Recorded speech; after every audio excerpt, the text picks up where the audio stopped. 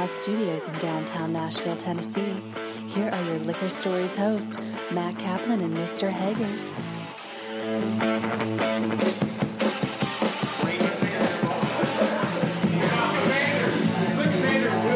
Dan, can you hear me? All right, we got a live guest in the studio. He doesn't usually talk with us, but we got Danny Hagee here. Dan, who was a 2-year athlete at Xavier University Club Sports. I was a 4-year athlete, not a big deal. I played lacrosse all 4 years, but Danny's here. He's a 2-year guy. Dan, what do you make of this weekend so far? It's okay. Just okay? Why is it okay and not great? Because you're here. I know that I'm here, but for everybody else, they're having a good time, so there's something else that's bugging you right now. I need a blowy. I know he does. He wants a blowy from his nice wife, Carrie. As a girl that, Danny had a crush on for a very long time, and he finally asked her out 3 years after knowing her. It's okay. It's okay. It happens to the best of us. Dan, what do you make of this nice next beer pong matchup that we got between our two good buddies, Tommy and Fritz, who are going against the defending champions that you and I once were, our good buddies Bryson and Kevin M. Bryson is just on fire right now, so I don't like Tommy for his chances at all. Do you see his confidence with women oozing onto his confidence on the beer pong table? They don't call him the Clip Commander for nothing. That's right. He knows how to satisfy a woman, he knows how to satisfy his beer pong partner, and he knows how to get it done on the table and in the bedroom. So it's really good to have this all going on right now. Danny, what are you most looking forward to this weekend? The pizza was pretty good. Pizza was very good. Were you a little surprised that a Nashville pizza could be that good? Yeah, I was. What was your favorite? Was it the meatball or the cheese? The cheese was number 1, meatball was number 2, and pepperoni was number 3. Do you think that nice fella, Dave Portnoy, would have been impressed? What do you think he would have given that pizza? 8.1. 8.1, that's a very generous score, Dan. I probably would have gone maybe 6.9, not only because 69 is my favorite number, but I feel like that would have been a more generous score. Anyways, we're back here on the beer pong table. It looks like there's a lot of camaraderie going on over there. We got our good friends Oliver Ray and Max Edelman. They're totally invested in the game, which is a good thing because we like to see our friends cheering our other friends on, which is a very, very good thing. Danny had the nice pleasure of spending last night here. They obviously had a very good time. I flew in this morning, and it's been a very good weekend so far, and we're looking forward to pretending like we care about this beer pong game, even though we don't. We could not give two shits who wins this game, but you know what? As long as our friends are happy, that's fine.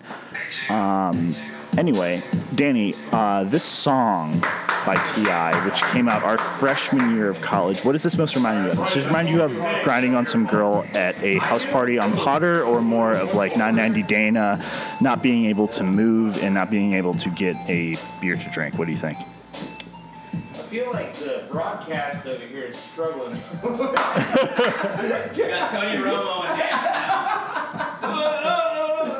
We got fucking You still have to answer the question. What is it? Rex Ryan over here fucking just. Oh my god. Danny's a shy guy, so he's not going to answer it. I know I have a good idea what that answer is. I'm not going to share it with the crowd because that would be unjustifiable of Danny, so we're just going to keep it on here.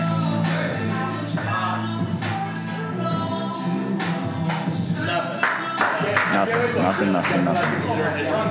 Now what we do here is we're going to keep this going here. We have a little bit of attention here. My biggest thing that I'm really excited about now is Oliver Ray seems to be enjoying himself more and more as the night goes on. He's got that nice smile. Maybe it's because Julia sent him a very, very raunchous text message, or maybe he's just excited to see his boys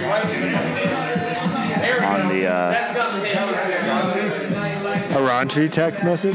Text message, maybe it's because of those, those lovely features she has that one of our other good roommates have witnessed, maybe not.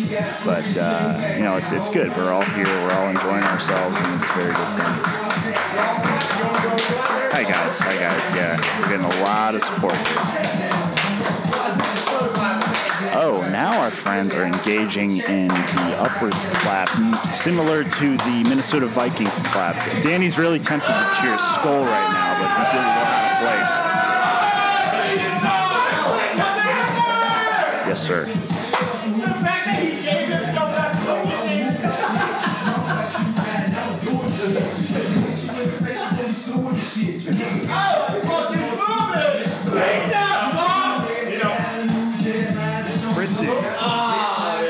Fritzy is heating up.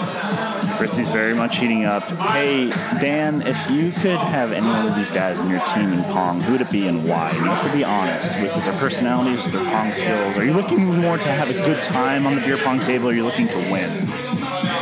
Obviously, anything I'm doing, I'm looking to win. And right now, Bryson has the hot hand.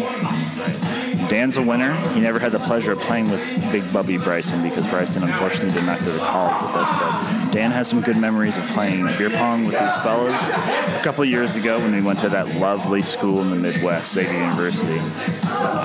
So Dan, I got to ask you, we're shifting the topic a little bit to more sports now rather than just critiquing our friends playing beer pong, even though they all suck at it and we're bored out of our minds. Dan, what is your prediction for next weekend's matchup against Villanova? To win. To win. Do you think being out-coached is an issue for Chris Mackin against Jay Wright? No.